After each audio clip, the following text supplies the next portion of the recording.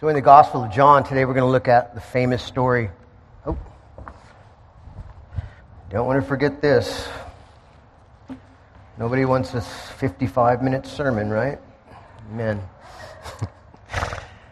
We're looking at the story of doubting Thomas today, and honestly, this passage, as I was studying it, meditating it, praying over it, really surprised me at how beautiful it was. So I hope that same will affect you today as we study it. Would you please stand one last time out of respect for the reading of God's Word?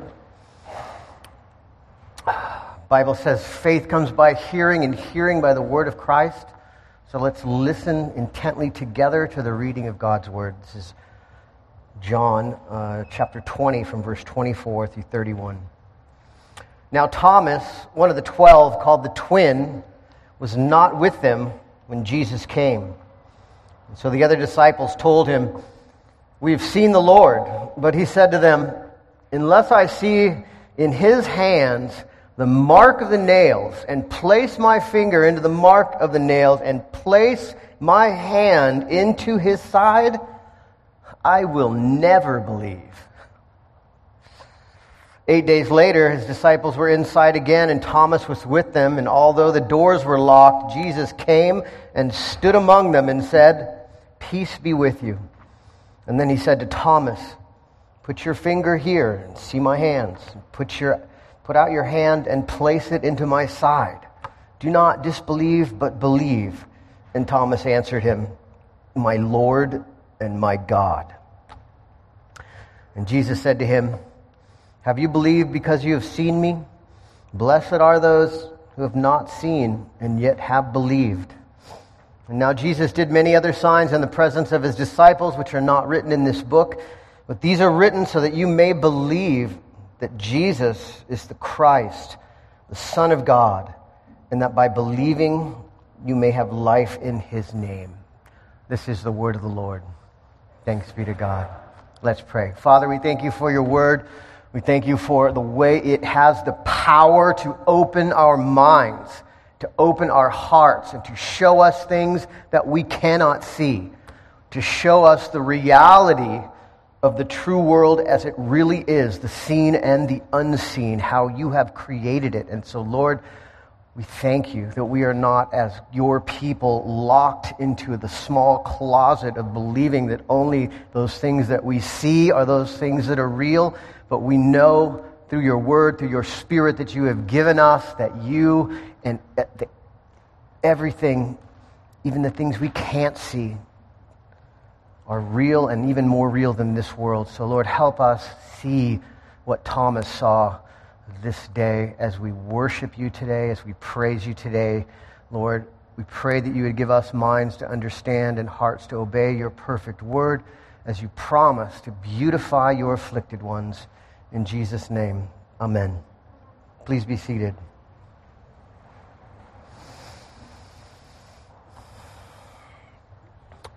I used to, before I was pastor of this church a while ago, I used to oversee the altar call ministry at a giant mega church, 14,000 member church. The altar call ministry was 3 times bigger than this church.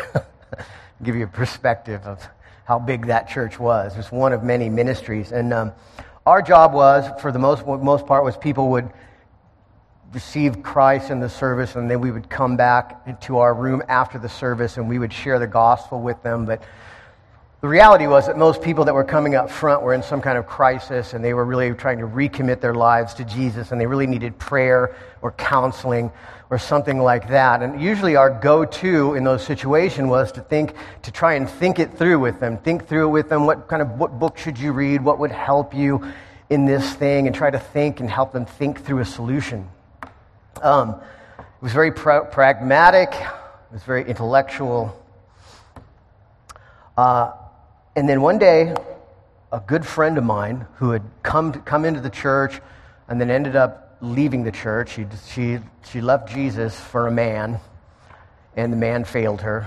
And she came back to our altar call room and was just distraught. And I sat down with her, and many of you remember Linda Perry, used to be a member here at this church. Linda, who used to play the tambourine right there about where the Fitzpatricks are sitting right now. Amazing woman of God. Her and her best friend were with me, and we sat down with this woman, and she was just distraught. I mean, crying, big old, gasping, ugly sobs, just convulsing in sobs, just confessing her sin. And Linda got down in her face and looked at her right in the face. She didn't tell her. She didn't try to help her think through it. She didn't think about what book to read. She looked her right in the face and she goes, "Girl, you got to praise your way through the pain. You got to praise your way through the pain." And that hit me like a lightning bolt. I was like, that sounds really biblical. That sounds really biblical. We're not supposed to be thinking through this. She was encouraging her to praise God, to worship God, to be in prayer, and to praise God through the pain and the fear and the doubt of everything that she was feeling, and that through that would come healing and relief. It was a fundamentally different approach, right? In our age of intellectual skepticism, we have, as we often do, we've assumed the presuppositions or the foundational beliefs of our attackers. Christianity is attacked as being irrational, and so we go about our business as busy bees trying to prove how rational it is, which it is. But in the course of it, oftentimes we go way beyond that and start treating it as if Christianity is just a rational faith, that it's only about intellectual knowledge and reason. But Christianity, as reasonable as it is fundamentally a mystical religion. Mystical is almost a bad word in our culture. Mystical almost means like make-believe. It's almost synonymous with make-believe in our culture, but that's not what it means. It means connection with the real reality of the spiritual world. It is a spiritual religion. It relies primarily on the power of the Holy Spirit. All rational thought has to do a lot with that. It's a big part of it. But ultimately, it relies on the power of the Holy Spirit for its power. And we forget that, and we get into trouble. And Thomas is going to learn that lesson today in a super big way, and I hope we do too. So big idea, the thesis, what Jesus wants us to know more than anything else out of this passage is this. That that out of the darkness of doubt, Jesus reveals the divine mystery that God died for us. Out of the darkness of doubt, Jesus reveals the divine mystery that God died for us. Now let's look at that, break it down one part at a time. First part, out of the darkness of doubt. Look at verses 24 and 25 again. Now Thomas, one of the 12, called the twin, was not with them when Jesus came. And so the other disciples told him, "We have seen the Lord." But he said to them, unless I see in his hands the mark of the nails, and place my finger into the mark of the nails, and place my hand into his side, I will never believe, Thomas says. I will never believe. Super strong statement. Thomas is really expressing the spirit of our age. We live in an age of skepticism. You can't see it. It doesn't exist. Let me read a quote. This is one of my favorite atheists, Sam Harris. I love Sam Harris because he is so good at being bad. This is what Sam Harris says. Sam Harris says, "Tell a devout Christian that his wife is cheating on him, or that a frozen yogurt can make a man invisible, and he is likely to require as much evidence as anyone else, and to be persuaded only to the extent that you give it. Tell him that the book he keeps by his bed was written by an invisible deity who will punish him with fire for eternity if he fails to accept its every incredible claim about the universe, and he seems to require no evidence whatsoever." What's he saying? He's saying, of course, that the Bible has no intellectual or no evidence to back it up. He's just making that outright claim without supporting it in any way. But he's making the claim that we, in most you normally will need evidence to accept things, except when it comes to the things of religion. He's making this fundamental, basically the claim he's making, all in all, is that the way you go about proving the truth of religious claims is exactly the same way you go about proving the truth that a frozen yogurt can make you invisible. And long before Sam Harris, long before any of his predecessors, long before anyone was a skeptic, Thomas is the OG. He's the original skeptic. And he's expressing those same ideas right here. Unless I see it, it's not real. If I can't touch it, it doesn't exist.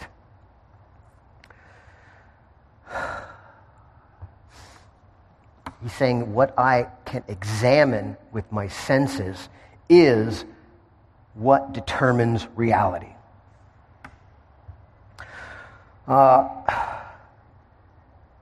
In our that's the air we breathe culturally, more or less, right? Nancy Pearcey, in her writings, talks about how there's we've created a world with two stories: the world of reality and fact, and the world of fiction or myth or fallacy.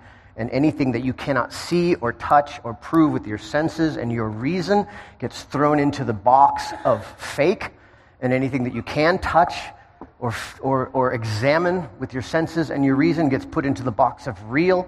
And that's how we think culturally, and that's how people use to discredit and to discount any claim of the spiritual, of the supernatural, the spiritual, including Christianity.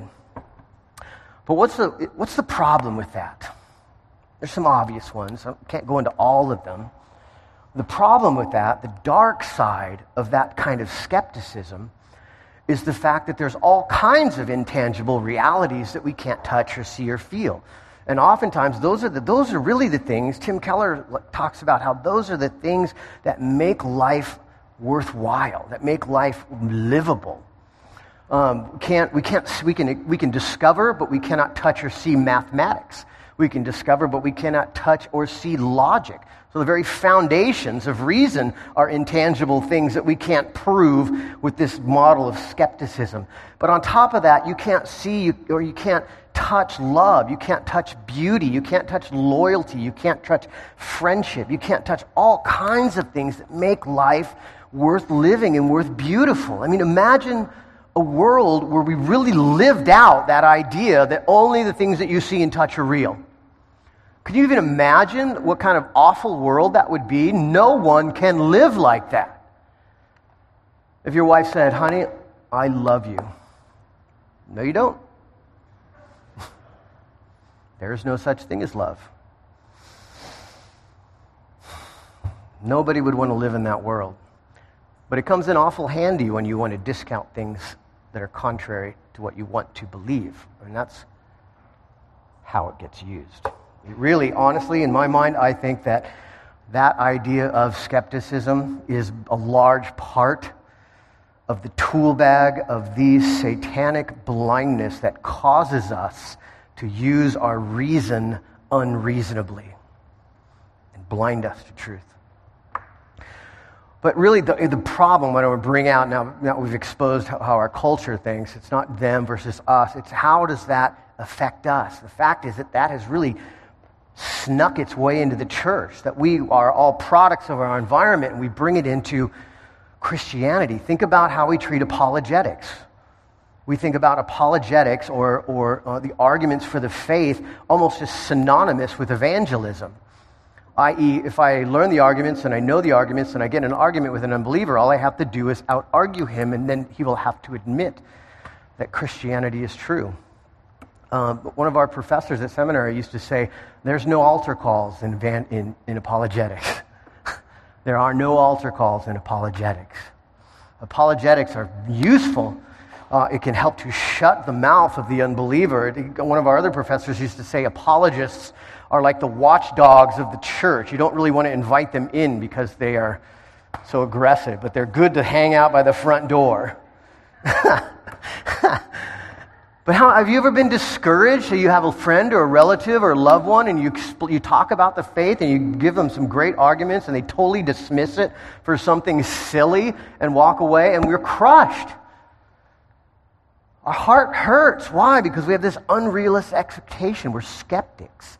We think that the argument is what saves people, but it is not. It's useful, it's a tool, but it's not what saves people. What about how we deal with our own doubts and our own fears? When we come into, we have serious doubts, or we're struggling with doubts about the faith, or we have fear, our first thought is to, what book do I need to read? And we try to think it through.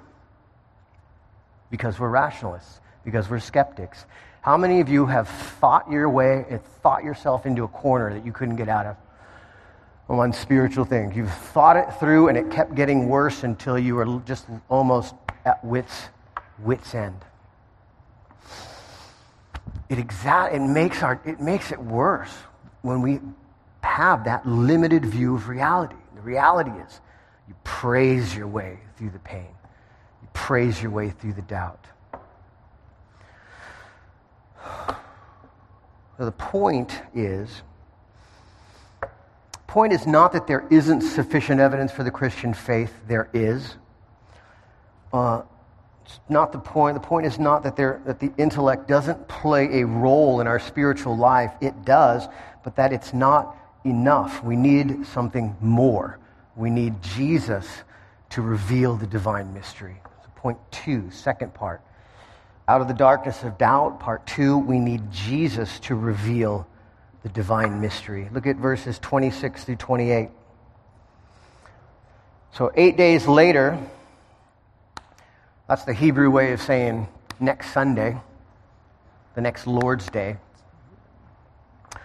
8 days later, his disciples were inside again, and Thomas was with them. Although the doors were locked, Jesus came and stood among them and said, "Peace be with you." And then he said to Thomas, "Put your finger here and see my hands. Put out your hand and place it in my side. Do not disbelieve, but believe." And Thomas answered him, "My Lord and my God."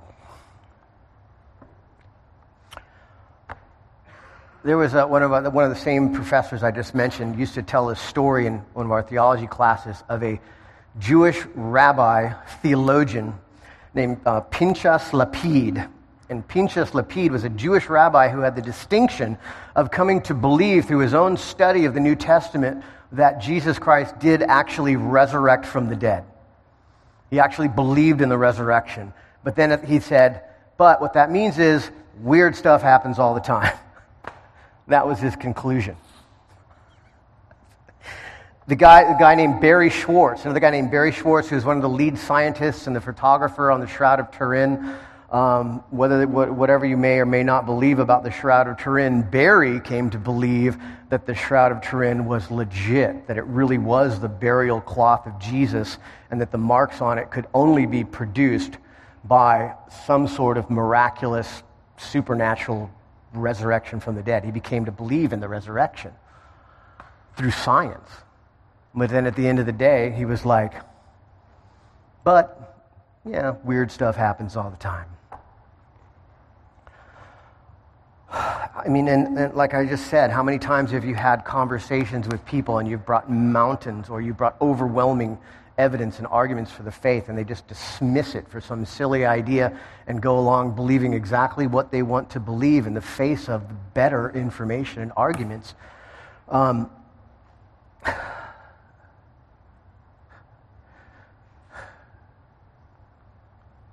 The point of it is, even those men, Pinchas Lapid, Barry Schwartz, people that we know, confronted with the reality of the resurrection was not enough for them to come to believe in who Jesus really was. There was something more that was needed. The popular opinion on this text really is this is an argument for seeing is believing. In other words, Thomas says, I don't believe it unless I see it. Jesus shows up and says, check it out. And Thomas then says, okay, I get it, I believe. But that's not what really is happening here. This is a text really for the fact that believing is seeing. How? Well, let's look what's actually happening here. First, Thomas wants to penetrate the divine mysticism with his reason, with his empiricism, with his skepticism.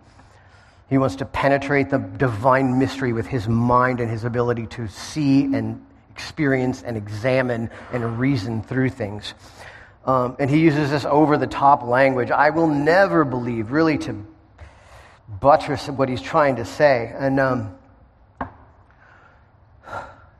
even though, he's got 10 of his best friends, guys that he's been through thick and thin with, that are saying, we have seen the Lord, and he won't believe them in face of this argument that he's making. Unless I see it, I won't believe it. And so then Jesus shows up. Who takes the initiative? Jesus. Jesus takes the initiative, appears before him, and just basically for Thomas, he appears to Thomas, and there's no rebuke. Isn't that amazing? I mean, what does that say about us when we're in doubt and our worries about whether, what is God thinking about us when we're having doubts? Thomas, when Jesus shows up, there is no rebuke for Thomas. He doesn't show up and say, you awful unbeliever. He shows up, and in mercy and in compassion and in honest concern, he says, look. And he presents himself to Thomas to see.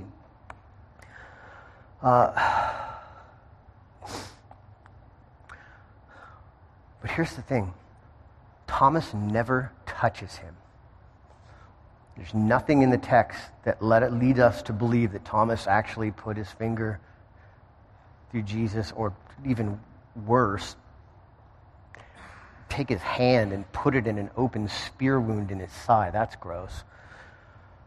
Nothing in the text tells us that he did any of those things. It was just the presence of Jesus and his initiative showing up, shocked Thomas and broke him and brought him out of his doubt. And listen to what he says. Listen to what Thomas says. He does not, like Pinchas Lapid or Barry Schwartz, just say, wow, weird stuff happens all the time. Check it out. Jesus is back. Nor does he think to himself, what his eyes see, his eyes and his senses are giving him just enough information to think maybe this is another Lazarus moment, a resuscitation from the dead. Wow, that's crazy. Jesus brought Lazarus back, now he's brought himself back from the dead. He doesn't say, whoa, you're back from the dead. Listen to what he says. His answer is this. He says, my Lord and my God. Where did he pull that from? He's not, listen to what he's saying. All commentators are agreed that he is saying that the correspondent to that, Lord is Yahweh, Elohim, and God is Elohim. He is saying, Yahweh Elohim, my Lord and my God. He is now speaking of Jesus in the same terms that the Old Testament spoke of God himself, which is again fulfilling what Jesus prophesied in Matthew 5, where Jesus said, now the Son will be honored just as the Father. In John 8, he says that now that the Son of Man has been lifted up, you will know that I am the covenantal name of God. Same author, John, in Revelation 4:11 uses those same terms. You are worthy, O Lord and God, speaking of the Father on his throne, which shouldn't surprise us at all, because John 10, Jesus says, I and the Father are one. Jesus was not playing. He meant what he said. And what does that mean? What that means is that obviously Thomas saw way more than his eyes were capable of seeing. The divine mystery was revealed to him, that this wasn't a resuscitation. This was the incarnate God who had risen from the dead to bring life to his people, and he proclaims, my Lord and my God. Gnarly. Thomas, the doubter. Thomas the doubter is, listen to this, he is given the honor in the New Testament of being the first guy to speak the ultimate reality of who Jesus is. Even more than Peter, when Peter said, you are the Messiah, the Son of God.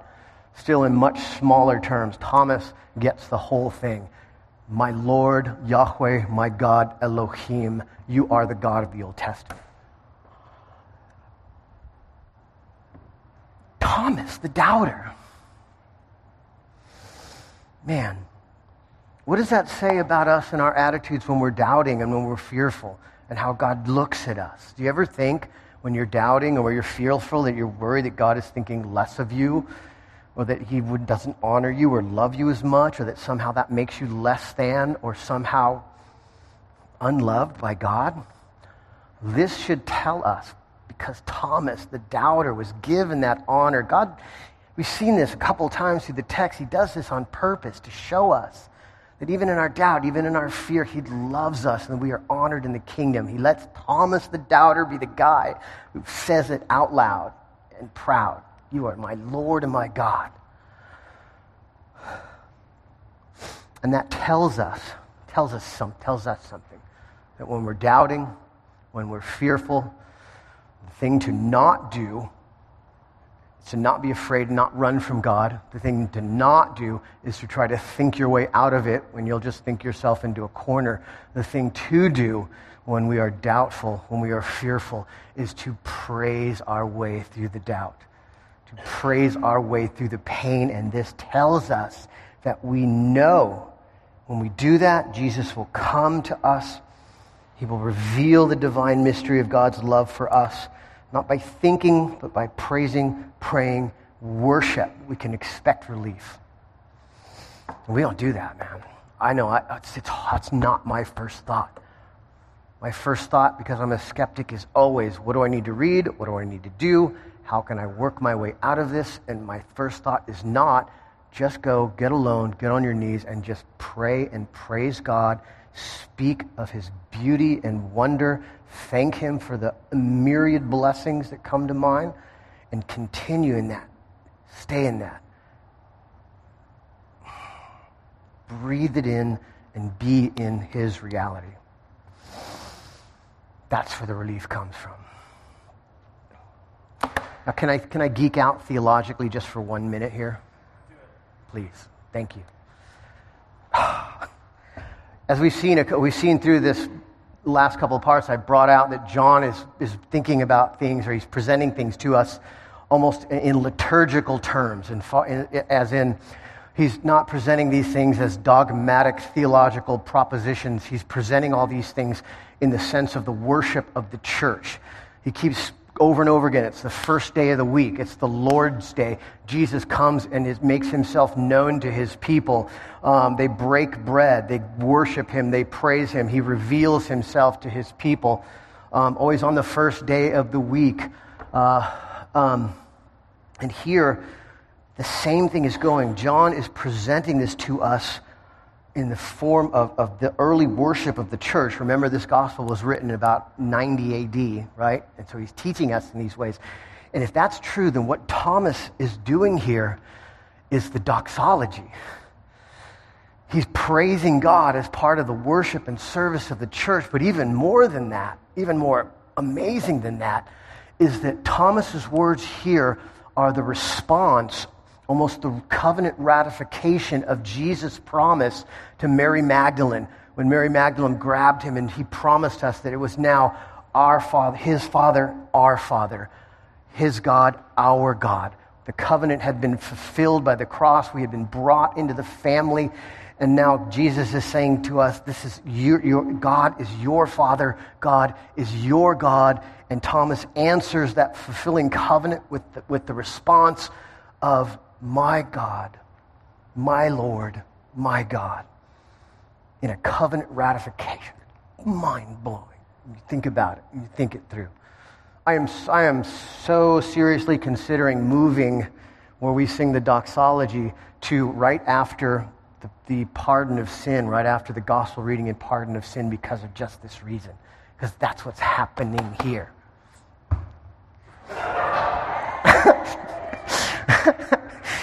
Isn't that astonishing? Okay, but here's the biggest thing. This is what's important. is that the substance of the divine mystery, the substance of what is being revealed to us, is something that we would never imagine in our amazing, wildest dreams, something we would never come up with on our own, and that is the fact that God died for us. Not a man, not an ascended master, not an angel, but the God of the universe died for us. Last point. God died for us. Look at verse 29 and 31. And so Jesus said to him, "Have you believed because you have seen me? Blessed are those who have not seen and yet have believed." Now Jesus did many other signs in the presence of the disciples, which are not written in this book, but these are written so that you may believe that Jesus is the Christ, the Son of God, and that by believing you may have life in his name. Another popular opinion about this passage is that it pits seeing and believing against not seeing and believing. In other words, the people who don't see and believe are far superior and more spiritual to the weak people who see and believe, or must see and believe. But is that really what's happening? Let's think about that for a minute. If we do the math, how many people are in those different camps? Let's just rough numbers. Let's say there's 2 billion Christians in the world now. There's been 2.5 billion that have already died, 4.5 billion, just rough estimates, I'm working this out. 4.5 billion Christians total, and we know from Paul in chapter 15 of 1 Corinthians that maybe 600 people total saw the risen Lord. That means that the number of people who have not seen and believed are just crazy bigger than the people who have seen and believed. It's out of one person out of 650 million saw and believed, which is 0.0000015%. You mathematicians can tell us what that means, but obviously it's tiny, right?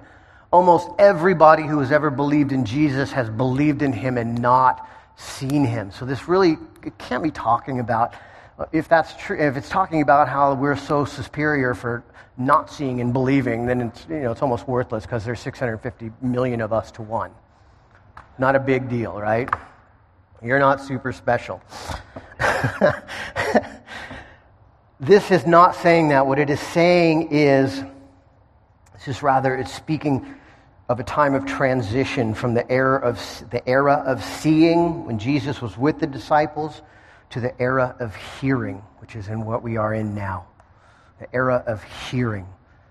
Hearing the gospel produces faith. The power of the Spirit works through the hearing of the word, and that is a wonderful and beautiful thing. And what's happening here really is, at the end of this is really the end of, this is a closing part of the last act of one of the last acts of the gospel. The next chapter is kind of an epilogue. We get some more information about Jesus, but there's really a sense of closure here. And at the end of this scene, something different happens. There's a concept in theater called the fourth wall. Those of you who are familiar with theater and theater production know the fourth wall is when you see a play and there's the three walls of the stage, there's an imaginary fourth wall on the stage in the play that is imaginarily is impenetrable. The actors always pretend like there's a wall there and they don't interact with anyone in the crowd. And when they do, in those rare moments when an actor will interact or directly address the crowd, it's called breaking the fourth wall. And really there's a sense when Jesus is doing that at the end of this drama, the end of this astonishing story of his incarnation and life and perfect sinless life and many signs that he's delivered and his being lifted up and glorified on the cross and exercising power by bringing salvation to his people and then rising from the dead as proof to us of his vindication of Jesus and his righteousness. At the end of this, it's almost like Jesus breaks the fourth wall and turns and looks at the vast audience of Christians, future, billions of us, and says, look, you are blessed. You are blessed. Jesus says that we are blessed because we've been given something. We've been given something greater than anyone has ever received, better than winning the biggest Powerball lottery, better than finding out you got a billionaire uncle who just gave you the whole inheritance. What he's saying is Jesus is looking at us at the end of this and saying, you are blessed. Not because you thought it through. If anybody here thinks that they're here and they believe in Jesus because they thought through the big questions of life and death and salvation and forgiveness and reasonably came to the conclusion of Jesus, I'm sorry to be the one to tell you that's not the case. If we're here, if we believe in Jesus, it's because we have been given the gift of faith. We've been given the gift of righteousness. Jesus has come to each of us individually and revealed to us the divine mystery through the Spirit. And that divine mystery is that God died for us. The context is the resurrection. The context is Jesus in the flesh with mortal wounds, speaking peace to them. And the realization that Thomas just came to is that this is the incarnate God who has died for us. The wounds are in the incarnate God. Think about that. I mean, we say it a lot. We say it a lot, but to let it sink in, there are plenty of religions that expect you to die for God. But Christianity is fundamentally different in saying that God died for us. He became the servant. The master became the servant. The Lord became the servant to bring us eternal life. There's this quote by Herman Wistius, super respected, old school 16th, 15th, 17th century Reformed theologian. He said, it was the highest pitch of love that Christ would not be glorious without us. Interesting, when Sally Lloyd-Jones says that, people say it's heresy, but when Herman Wistius, the Reformed theologian, says it, we all recognize it for its beauty and its truth. Christ is the incarnate God who came for us and died for us so that we could inherit the new heavens and the new earth. In all of our doubt, in all of our fear, in all of the things that we struggle with, God knew all about those, came, died for you anyways. All the things we think and worry that are going to disqualify us, God knew all about them, came, incarnated, died for you anyways. God, the creator of worlds, the architect of solar systems, the architect of galactic continents, the foundation of all beauty and life, humbled himself and loved us so much. He went through human pain and suffering and life and death to give us life.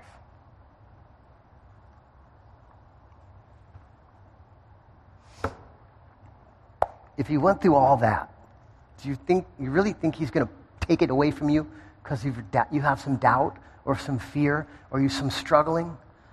No. That's not it. That's not even what it's about. Knew all about it.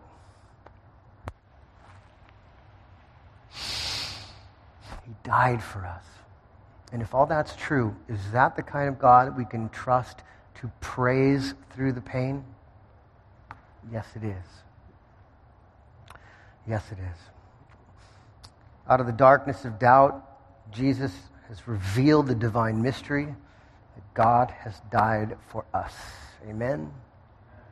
Father, we thank you for your word. It is more beautiful than we can even comprehend. That you would die for us. We don't even know what to say, Lord, but thank you. We love you. Lord, we only ask that you would help us in our unbelief. Help us, Lord, so that we might live lives that are as grateful as we ought to be, so that we would do all the things that would bring the beauty of your character into the world, that we would love our wives, that we would love our kids, that we would love our coworkers, that we would honor you in the way we live, that we wouldn't trade you in for lesser things, that we would continue by the power of your Spirit to worship and praise you even through the suffering of this world, to glorify you as God and to then bring this message to other people of who you really are, what you've done for us, how grateful we are for that, and that anyone may be saved and have eternal life by simply believing that Jesus is the Christ, the Son of God. Lord, use us in our simple gospel presentations and conversations to bring life. We love you and praise you in Jesus' name. Amen.